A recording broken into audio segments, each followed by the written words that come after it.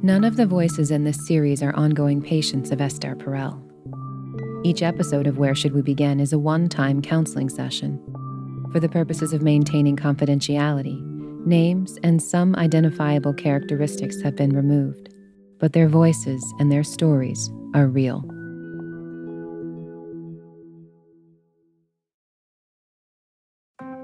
Support for Where Should We Begin comes from Solaray, a brand of supplements I use myself. Solaray has a new line of women's supplement called Her Life Stages, and it includes a powerful solution for postmenopause. Her Life Stages Postmenopause is a doctor-formulated supplement to help you with lingering hot flashes, night sweats, mood, sleep, weight loss, and cognitive health. Visit Solaray.com and use code ESTER20 to save 20% on this and any Stages formula. These statements have not been evaluated by the FDA, and this product is not intended to diagnose, treat, cure, or prevent any disease. This episode of Where Should We Begin is brought to you by Progressive. Most of you aren't just listening right now. You're driving, cleaning, even exercising. But what if you could be saving money by switching to Progressive? Drivers who save by switching save nearly $750 on average, and auto customers qualify for an average of 7 discounts. Multitask right now. Get your quote today at Progressive.com. Progressive Casualty Insurance Company and Affiliates. National average 12-month savings of $744 by new customers surveyed who saved with Progressive between June 2022 and May 2023. Potential savings will vary. Discounts not available in all states and situations. They met in high school. They fell in love in college. They had a child soon thereafter. We dated for about maybe a year, and we got pregnant and had a daughter, and we broke up probably, let's say, like maybe 4 months after she was born. And we broke up for a really long time, and we really didn't have any kind of communication. I know I did a majority of the parenting. He married another woman. She married another woman. He had another child with that woman. She had the daughter that they had together.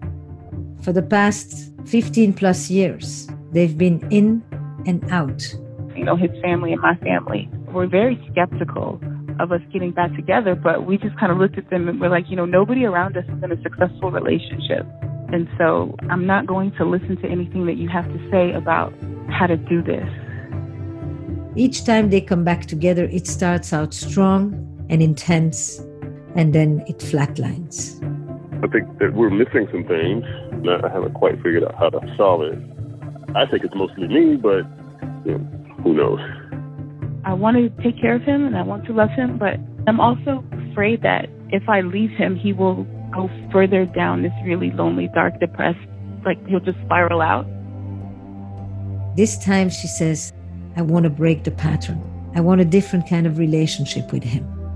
I just want that person who was so hopeful about what we could do together. I want that person back. But he's so shut down. And I need to know if he's going to do the work. And so when we start the session, I ask him, what would make this a productive conversation? What would make this a useful session?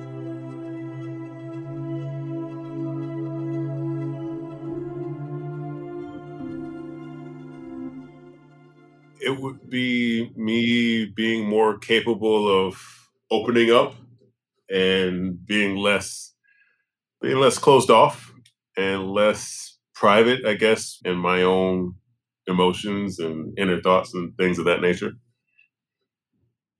Does she have a unique position in your world of closeness?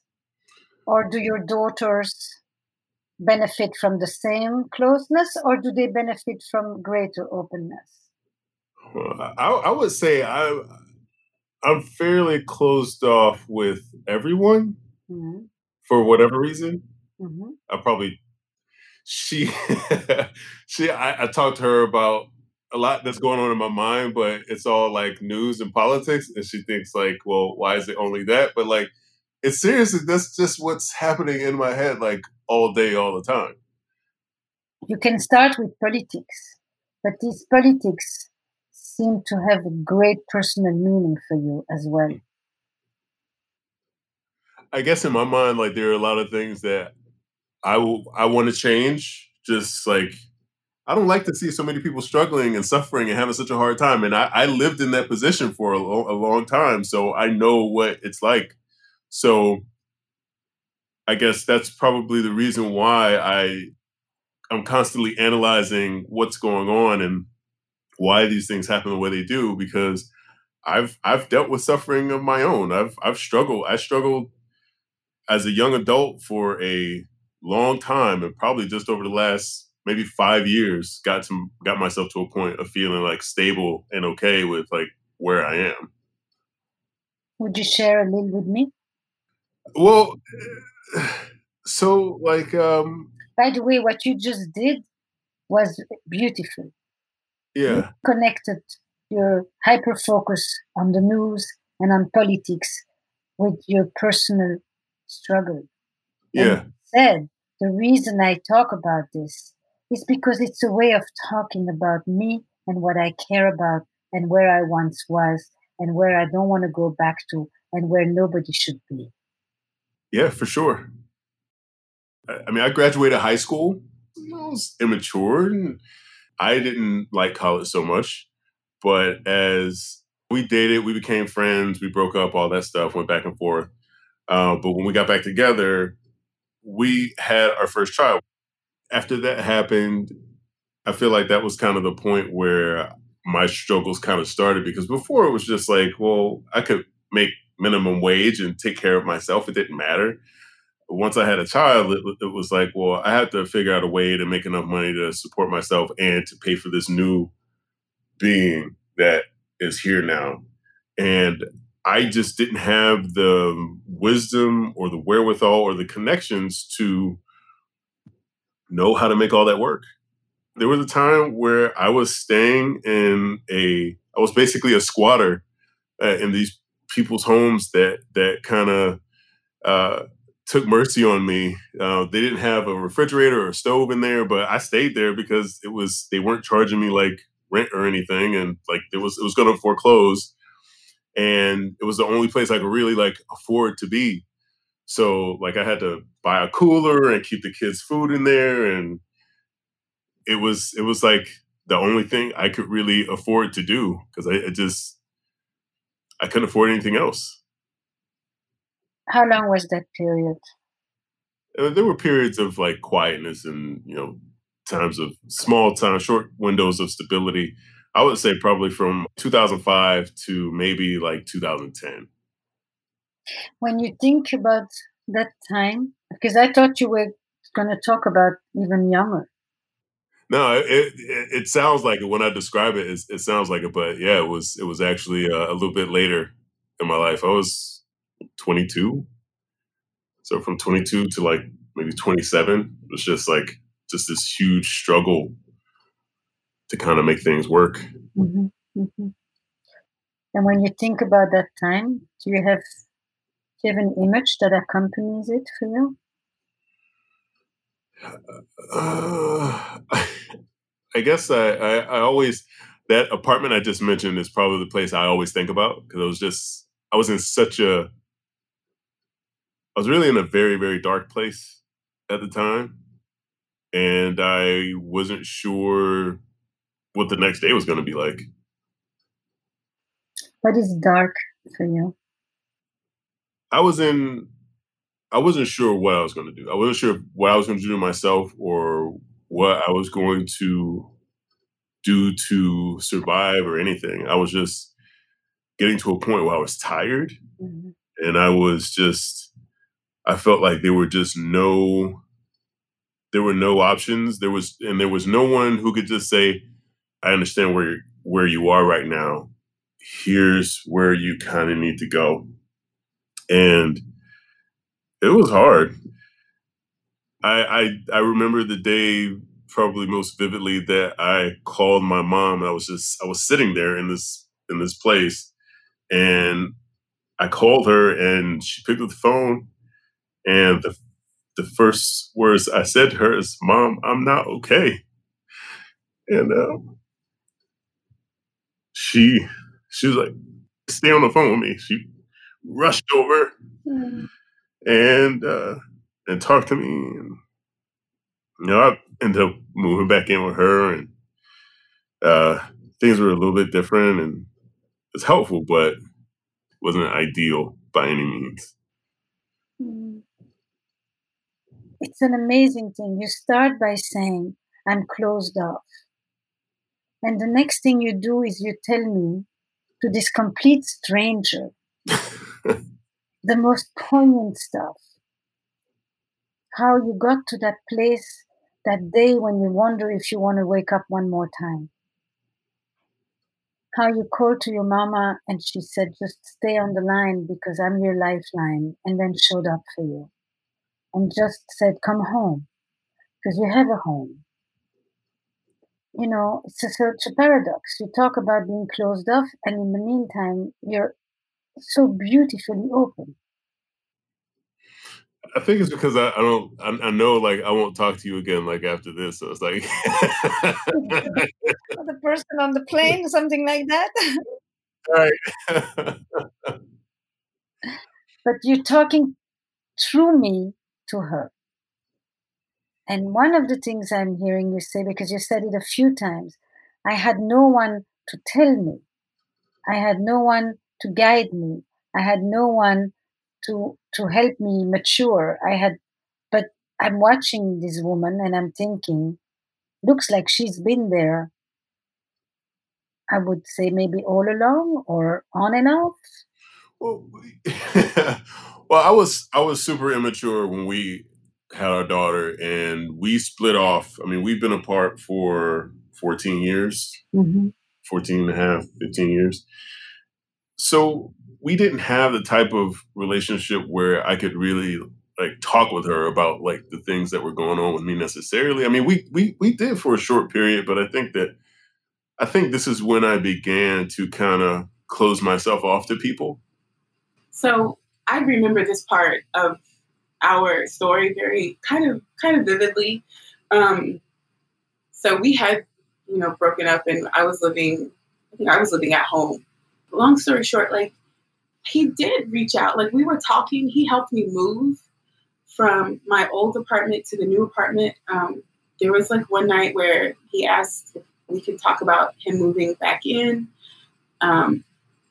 We were talking and spending time together. And I remember, and there was like this moment in that apartment where he was crying. I felt like I needed to hug him, but we had like so much history, and I didn't trust my feelings. I didn't really trust opening myself back up to him. Why didn't you trust him? What was it that?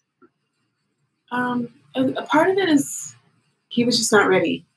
Right, but tell me something. Were you ready when you got pregnant? No. So neither of you were ready, but you didn't have much of a choice. You entered the role and you did what you had to do. Yeah. Right? I mean, it's not like he was young and you were, that was your next chapter in your life. Yeah, I agree. I feel like, though, I think I've told this to him a couple of times. Like, I didn't know what I was doing, but I was willing to, kind of figure it out and fail upwards with this. It's just as long as, she had food and she was, just taken care of, and both of her parents were working. I just didn't feel like we had a partnership in the parenting. I didn't feel like he was just ready to be a parent and a boyfriend or a committed partner or a husband.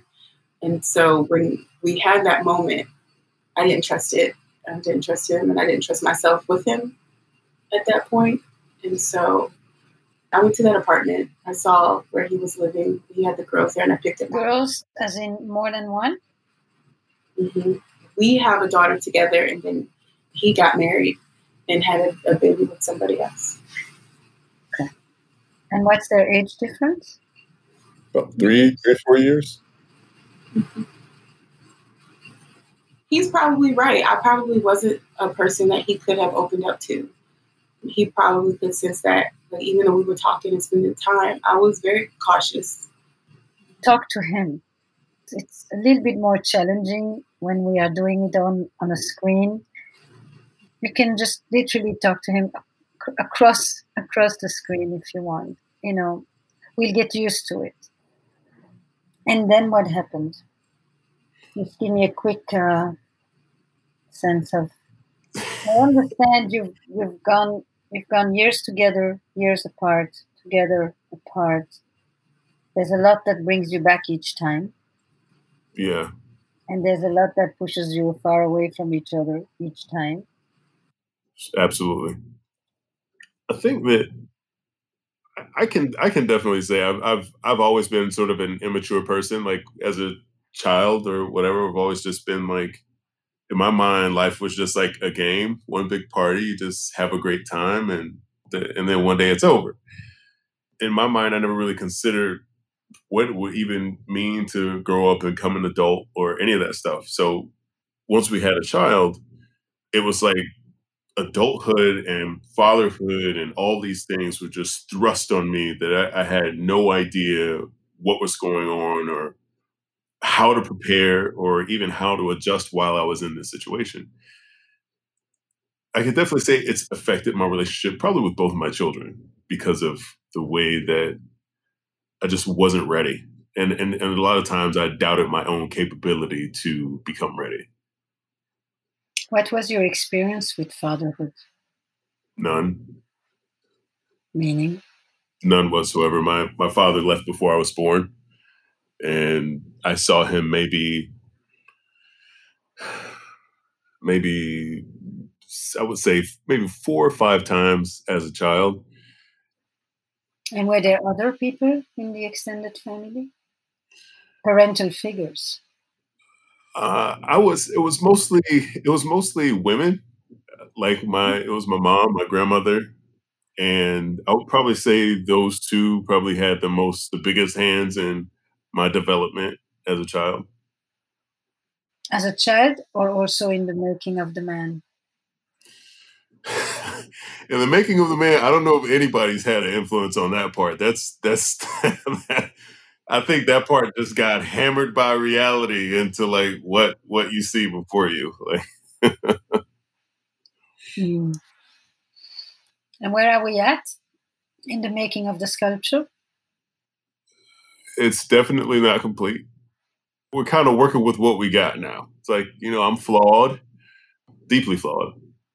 But I think that in some ways, I'm more open to see my shortcomings than I have been in the past. There were times where my mother would tell me about how I was parenting my kids, and I didn't want to hear it. But now I understand a bit more about where I was and how involved or uninvolved I was with my kids.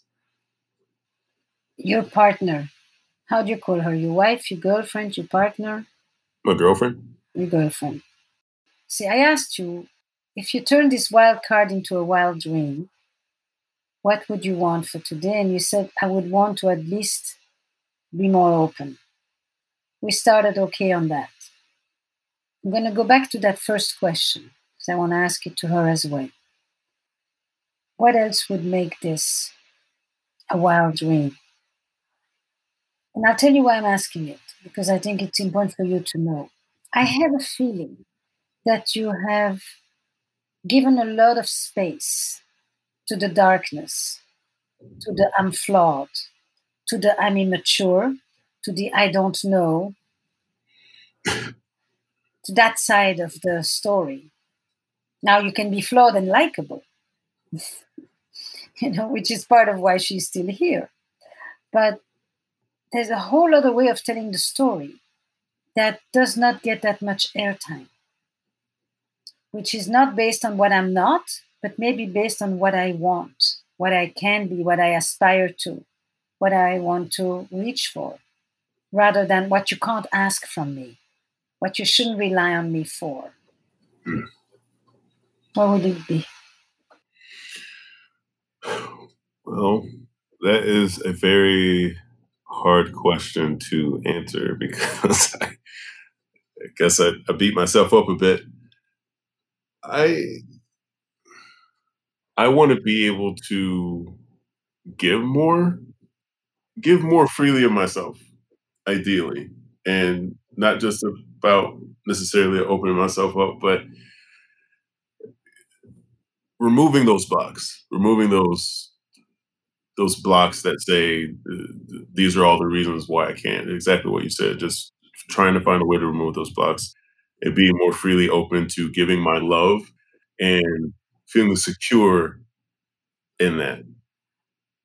You talk about this all the time, the safe space part, and getting myself to feel secure in that. Just What needs to happen for that? I don't examine this enough to really understand what it would take. I think that I'm just afraid for whatever reason to give into that. Mm-hmm. Mm-hmm. Time you gave into it is that moment that you just had before when you remembered calling your mom. Yeah. There's a part of me that just I dislike feeling that way. Even while I was telling the story, I fought to not feel that way in that moment because it just sometimes it just feels silly to feel that way. Like it's just a weakness. Maybe I wish I could just never had to experience that at all. I'm kind of ashamed of it. So when I'm scared, when I feel low, when I feel all alone, when I feel lost, I fight it. I blame myself. I forget the politics of the world and what it does to Black men, what it does to me, what it does to us. I forget the larger story, and it just becomes me and my flaws. Mm-hmm. And if I can't accept those feelings in me, I also can't respond to her. You're shaking your head, yes. Yeah. And I project the primary story with her is don't count on me. Here and there, every once in a while. But don't really rely on me. Don't count on me. If you don't have expectations, then I can't fail you. Yeah. Yeah. Say it in your own words. Yeah, I think that's exactly what it is. I don't want people, it's like I don't want you to expect too much from me because I don't want to have to expect too much from myself or have to count on myself for these same things because I think I always want the room to give myself an excuse to say, well, that's why that didn't happen.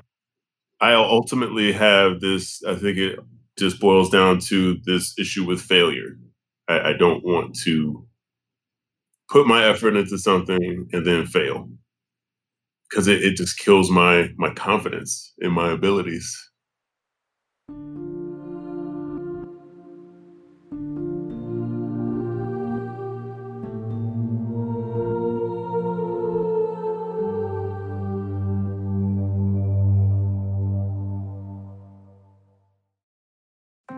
Support for Where Should We Begin comes from Solaray. If you've been listening recently, you've heard me talk about a new line of women's supplement from Solaray, a brand I use myself. And what I like about Solaray is that their products are backed by science and they're made without any hormones or soy, so I know what I'm putting in my body. Their new line is called Her Life Stages, and among other things, it includes a powerful solution for postmenopause. Once we've hit menopause, we begin to experience different, unique health concerns. Hot flashes and night sweats can linger, your mood and sleep habits change, and your weight and cognitive health can be affected. Her Life Stages Postmenopause is a doctor-formulated solution that provides support for all of this. This formula includes clinically backed ingredients that have been specifically studied for the postmenopause phase, ingredients like resveratrol and saffron. Visit Solaray.com and use code Esther20 to save 20% on this and any other Stages formula. These statements have not been evaluated by the FDA. The product is not intended to diagnose, treat, cure, or prevent any disease. Support for Where Should We Begin comes from Masterclass. Your mind deserves as much care and attention as your work or your relationships, but many of us neglect to care for our intellectual well-being. Learning a new skill is a great way to nourish your mind, and Masterclass makes it easy to study with genius-level instructors from every industry. A Masterclass subscription unlocks an entire world of possibility with unlimited one-on-one classes that you can access at home or on the go. Masterclass offers more than 200 different courses taught by world-class instructors like Ron Howard and Lewis Hamilton. You'll also find a class that I taught about relational intelligence. My course combines a conceptual framework with practical skills to strengthen your relationships by focusing on communication, conflict resolution, and empathic listening. We all live in relationships, and so this is suited for all of us lifelong learners. And right now, our listeners will get an additional 15% off an annual membership at masterclass.com/begin. Get 15% off right now at masterclass.com/begin. masterclass.com/begin. Support for Where Should We Begin comes from Shopify. Not all businesses are the same, and businesses need different things at different stages. Shopify is the global commerce platform flexible enough to help your business sell at every stage of growth. Whether you're selling scented soap or offering outdoor outfits, Shopify can help you sell everywhere. From their all-in-one e-commerce platform to their in-person point-of-sale system, Shopify offers the flexibility to support your operations no matter where you're selling. Right now, it's easier to stress less and sell more with Shopify Magic, an AI-powered helper created to give you a little boost. Shopify powers 10% of all e-commerce in the US, along with millions of other businesses across 175 different countries. Try it for yourself and see why companies like Allbirds and Brooklinen have used the platform to power their growth. Sign up for a $1 per month trial period at shopify.com/Esther. Go to shopify.com/Esther now to grow your business no matter what stage you're in. Shopify.com/Esther.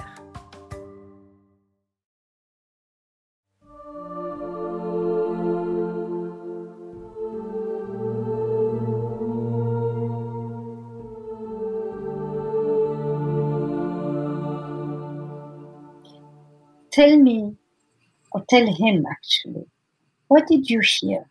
What did you understand that he said? I just want him to hear himself back. That word hyperfocus, like he's kind of obsessed with the pain.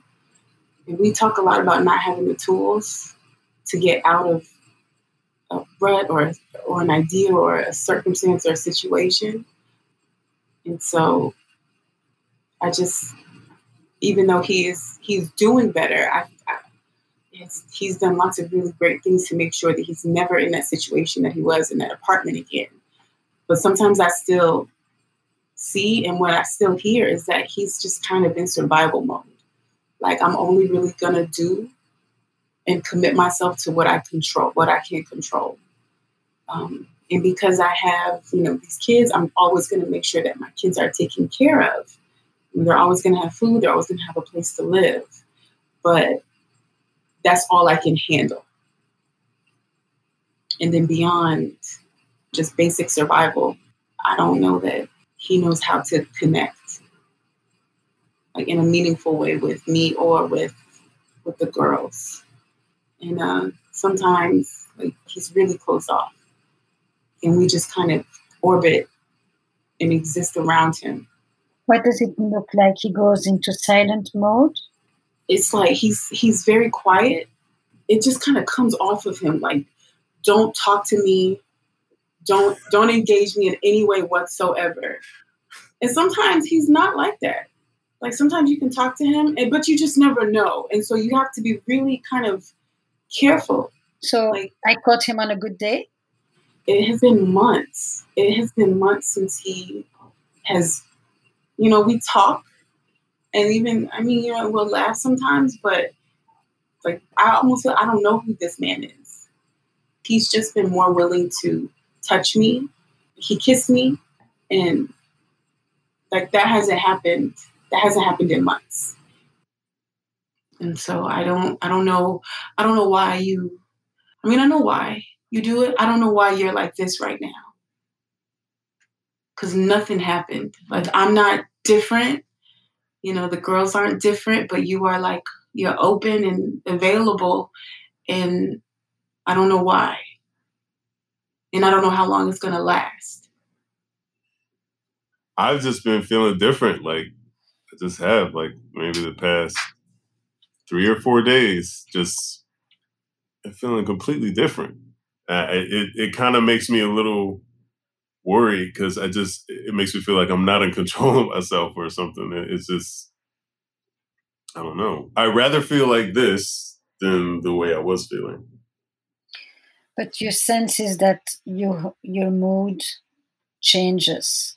You don't know why it suddenly goes on full stop, and why it suddenly gets energized again, and it comes and goes regardless of anything you are aware of. You're the professional, but I will say this. So sometimes I think that this part comes from like the way my mother was when I was a kid, because when she would come home, a lot of times we dreaded her coming home because she was going to be in a bad mood. And I think that I had just kind of conditioned myself to feel that way. So there's really, no one's done anything wrong. Yeah, sometimes the house is a mess, but who cares? It can be cleaned up. But I walk in and I'm like, I'm just gone. I even talk to myself, like, don't be a butthole when you come home. Like, I'm not yelling or screaming or throwing stuff or anything like that, but I'm just like, like she says, it comes off of me. I'm shut down, and one word answers to every question. How was your day? Fine. Just. When you described your mom coming home, you saw it. Oh yeah, for sure. Because What did you see? What would in our old house, we had this driveway and you could hear my mom. She drove a Buick for a long time. And you could hear that car like struggling to get up the driveway as she would come up. And that was the sound my sister and I heard. And that was just the sound of dread. Get up, clean everything up if you haven't cleaned up, last minute checks to like look everything over, make sure it was all in place, because we knew that, and it almost didn't matter. We knew she was going to come in a bad mood, but we didn't want her to come in and like yell and start fussing. So as long as we avoided that, that was our ultimate goal. So that sort of situation, it was horrible. I hated for my mom to come home sometimes. This was more around like our teenage years, not when we were much younger. But yeah, around that teenage time, it was terrible. Mm-hmm. And did you feel like you could do something to change her mood? Absolutely not. Other than just letting her go in her room and watch TV and just kind of whatever she needed to do to kind of dust the day off. And then maybe she would come out and be better later.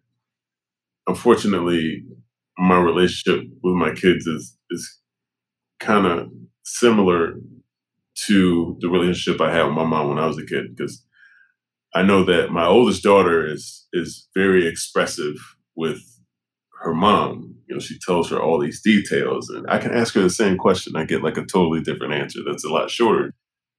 They meet me where I am, and they've grown accustomed to me just kind of being a certain way. And if I'm being completely honest here, I don't even know what to talk to them about. Like a lot of the times, like even when I ask them questions and they tell me stuff, I don't even know what to follow up with. I don't know why. It's weird because I can carry on conversations with strangers at work, no issue. But my kids want to talk to me and tell me stuff. I'm like, it's like another language to me. And it's embarrassing admitting this and even telling people this, but that's what we're trying to do. But you've said a lot, and I just want to hear from you. Yeah. I don't know. Like, I wish he would try harder. I don't know if that's like an unreasonable request. I know that mom had a lot to do with how he is, like 100% maybe, but I don't know, like. In what way? I mean, interestingly, you've known him for a very long time. Mhm. And you've watched him. What I understand is when mom would shut down or when mom would explode, Mhm. it left him very alone. It left him feeling like there's nothing he can do except not have any demands, not have any needs. Here's what just went through my mind. Some children, when they see their parents off, they try to do certain things to get them back, to impress them, to have good grades, to clean their room, to try to cheer them up. And then sometimes when they succeed, they become great performers of life. Sometimes when they don't succeed, basically they stop expecting anything from themselves because it won't make a difference. I mean, if that's true, like, I don't know. I know that he didn't know that. I don't think he understood that about himself, you know. Do you think that you have low expectations for your life? I mean, I think when I look at my life, and maybe this is in hindsight, maybe it's coincidence, I have done just the minimum to get by. Just I really have. Just how do I just get to the next moment? How do I survive the next crisis? I never really actually went after the things that I want to do in my life. It's just I just worked because working was the only way for me to make money and pay the bills. So then I guess like we kind of talk about how much your life changed when you had kids. Uh, like I just wonder, do you ever think about like the expectations that you have for the kind of family you want? And I've asked you that before. Like, what are we doing here? What am I doing here? What do you want from me? Like if you, because I think you know some of the things that you're saying about yourself. And when we reconnected, you know, you had a really grand vision for what our life together was going to be like. It was just very seductive. It was really in line with, you know, what I wanted for my life and my relationships. And we were working towards it for a couple of months, and then it was just like done. And as I was feeling the change, I started asking you, like, what do you want from me? And I don't know that you ever really gave it any serious thought. Like, I haven't been quiet, you know, about what I need from you. And I just wonder why you're not thinking about it. Because when I ask you, like, do you want me here? Do you want me to leave? Like, hearing you call me your girlfriend is like shocking to me. You know, when you refer to us as your family, it's like, it's amazing. Like, it's like I'm tearing up because I would have not known that you think of me and the girls. I mean, they are your family, they're your blood, but as a unit, the four of us, I wouldn't have thought that you thought of us in that way. And so and then if we are your family, if I am your girlfriend, like, what do you want from me? What do you want from us? Well, Or what do you want to be for us, maybe? Because I think you know what we want from you. But I just wonder, like, what do you want to be for us as like a partner or a boyfriend or, you know, a father? How do you want to show up for us? well, I want, as far as being a father, I want to. And I feel like you can't answer the question. Like, I feel like you will always pivot to talking about what kind of the relationship that you have with the girls and what you want for the girls and what you need from the girls. And I don't ever think that you think about what I need from you. I think that the ultimate answer to the question is you may not know this, and I don't say it enough, and I do have to admit that yes, things have been different. But in this moment where I am now, I feel like I want to be able to be more like you. I want to be more willing to give back what you have been willing to give. How do I say it? I want to be brave. Is that Does that make sense? Like I want to be able to feel brave enough to put myself out there and take the risk and not be so weak in my conviction. If we decided to do this, I want to do more than just be with you and we're just in this apartment together. Like I want to be able to give those parts that you need. So I think I said this in the beginning. I want to be able to open myself up. Hold on 1 second. I want you to go into the other room. Me? Whichever one of you needs to move to the other room. When we do this on screen, you can't look into each other's eyes.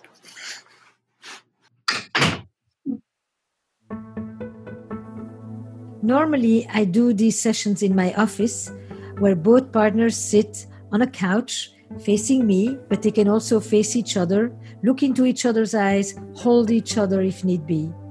Right now, because of COVID-19, we are meeting on Zoom. And that means everybody is looking straight ahead to the green dot. He's in his bedroom, she's in the bathroom on the other side because it works better for the audio. But in this moment when he's talking to her, I know he needs to connect with her and the green dot ain't gonna cut it.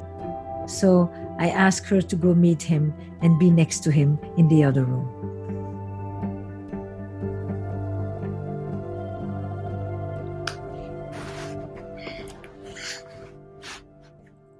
I don't say that, I probably don't say this enough, but I do look at you as an example of a lot of things in my life. I look at the way you interact with the girls and the way you have interacted with me. And I've even questioned myself why I can't be more willing to just accept what I'm trying to do.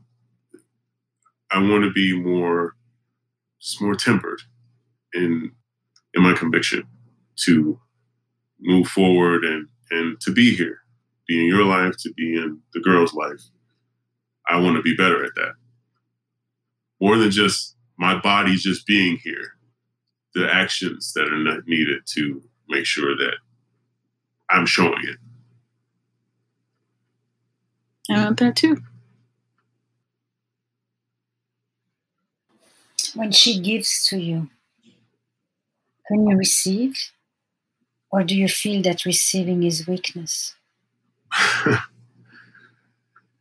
feel like I have this thing where I almost desire that loneliness, the pain of like being alone. It's like it's almost like I get pleasure out of that. Like just doing everything by myself and not relying on anyone for anything.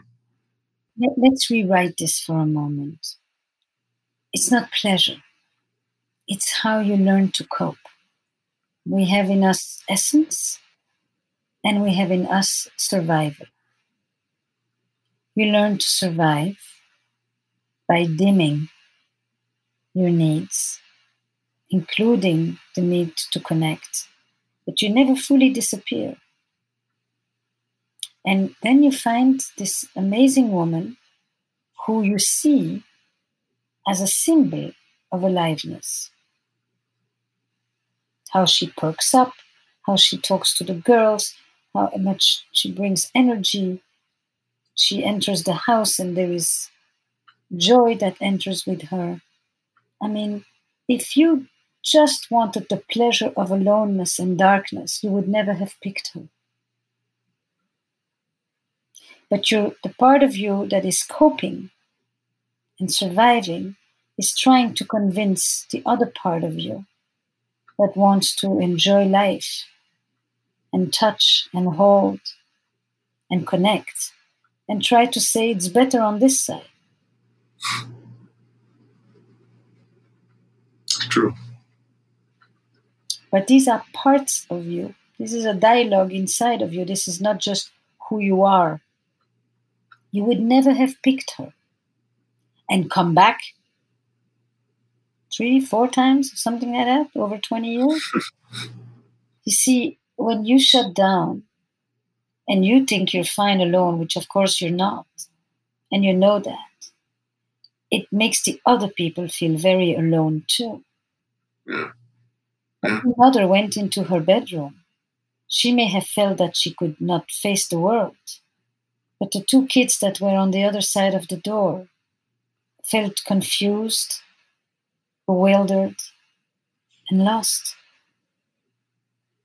Even though they understood so well that they cleaned the house in 5 minutes or less to make sure that this wouldn't happen.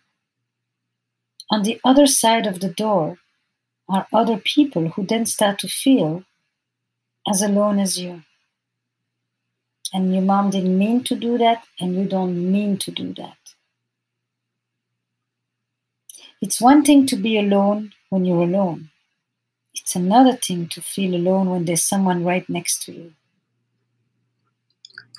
You know, in my last relationship, I felt very alone. And I didn't want that in this relationship. Like, and I have known you like since I was a kid. And you didn't make me feel alone when we were together, when we were younger. I would talk to people like, you're my best friend. We got back together. People were like surprised, of course, but then they would also say, you always did talk about him like he was your best friend. Maybe what I didn't realize though is maybe like you were feeling just as alone as I was, but we just have a different understanding of like. Put the pen down. Sorry, I do a fidget. Sorry. I don't think that either one of us want to feel alone in this space. You know, if you tell me what you need, I mean, you know I will. You know I will. I'll do whatever, we need so that we're not feeling alone. But I just need you to be here. And don't be so pissed off, because we're here when you're here. Because we live here. What makes you go back to him again and again? You were married in between, right? Yeah. I was married to someone else, and that marriage ended. I just don't think that I was ready for family. I was ready to be married when I met her, and she was always willing to kind of be that for me. I didn't feel like she was really the one that I should be doing it with, but she was there, and I was getting to a certain age. I thought I was getting to a certain age where it needed to happen. And she's not a bad person. She's actually, a lovely person. But I knew that we didn't have a bond strong enough to do the work if it really wasn't something that I could see myself in. And I don't really leave people when I have invested that much of myself. I don't do that. And so it took a lot for me to be that honest. But it really just became kind of like an unlivable situation for me. And it just didn't seem fair to her to stay in it. I loved being married. I love being married. I like the idea of it. I like what it means. A certain level of stability, especially because we're Black and we have been, denied strong family bonds, strong generational family bonds. None of my aunts are married. My grandmother died single. My great-grandmother died single. It would definitely be an act of love. I couldn't just marry anybody, but it also it's political. It's kind of throwing in the face an entire system that says, Black men and women, they don't commit to each other. They don't create strong family bonds. And so it's like being married, it's important. It's special. Absolutely. There's security there. There is an element of, being claimed and somebody seeing something worthy in you. Somebody loving you enough to want to commit themselves to me in that way. I would say when I was younger, I did struggle with ideas of worth and my self-worth. You have the world telling you that, Black women are not beautiful and Black women are not intelligent. And I feel like I internalized a lot of that. And when it doesn't touch you, that comes up more. Like, we sleep in the same bed. It's a big bed, so we have space. But there are some, I would say every morning when I feel him wake up, I wake up before him, but I don't move because, like, maybe you will, like, just touch me on the back. Something simple, Some morning.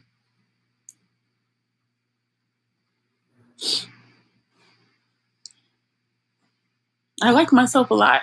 I think a lot about who I am and what I want to project to the world and what I am, the kind of daughter I am, the kind of teacher I am, the kind of mother I am. I try to be as authentic as possible, but there is a part of me that it's very important to be wanted. Mm-hmm. Do you want him to hold you now? I always want that. Mm-hmm. Don't let me stop you. I'm okay. Don't talk. Just let the bodies do the talking.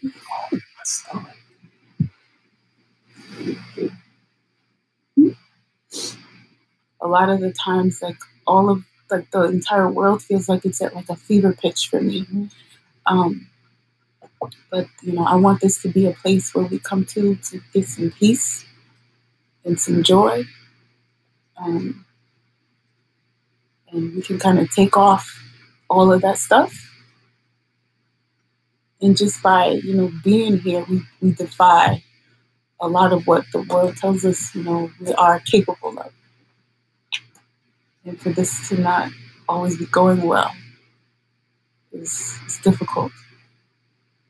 We have to make sure that, all of that energy that you put into thinking about the world and the politics of it, that you have to give us some of that. Like, we have to be the reason that you're doing it.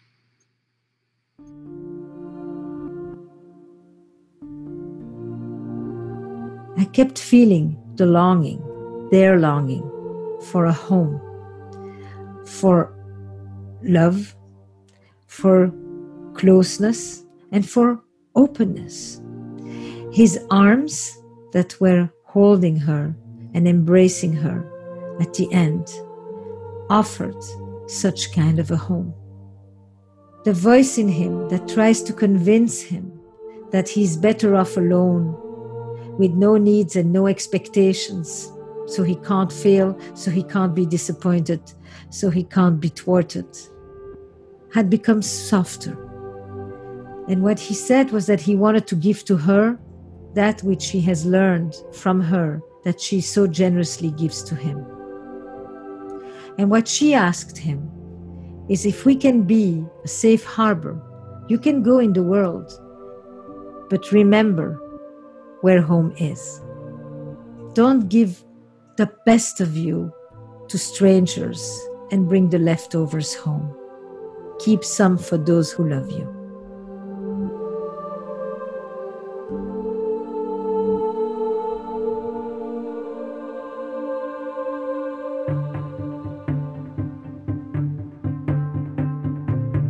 Esther Perel is the author of Mating in Captivity and the State of Affairs, and also the host of the podcast Housework. To apply with your partner for a session for the podcast, or for show notes on each episode, go to whereshouldwebegin.estherperel.com. Where Should We Begin with Esther Perel is produced by Magnificent Noise for Gimlet and Esther Perel Productions. Our production staff includes Eric Newsom, Eva Walchover, Destry Sibley, Huwote Gatana, and Olivia Nat. Recorded by Noriko Akabe. Kristen Muller is our engineer. Original music and additional production by Paul Schneider. And the executive producers of Where Should We Begin are Esther Perel and Jesse Baker. We would also like to thank Nazanin Rafsanjani, Courtney Hamilton, Lisa Schnall, Nick Oxenhorn, Dr. Guy Winch, and Jack Saul.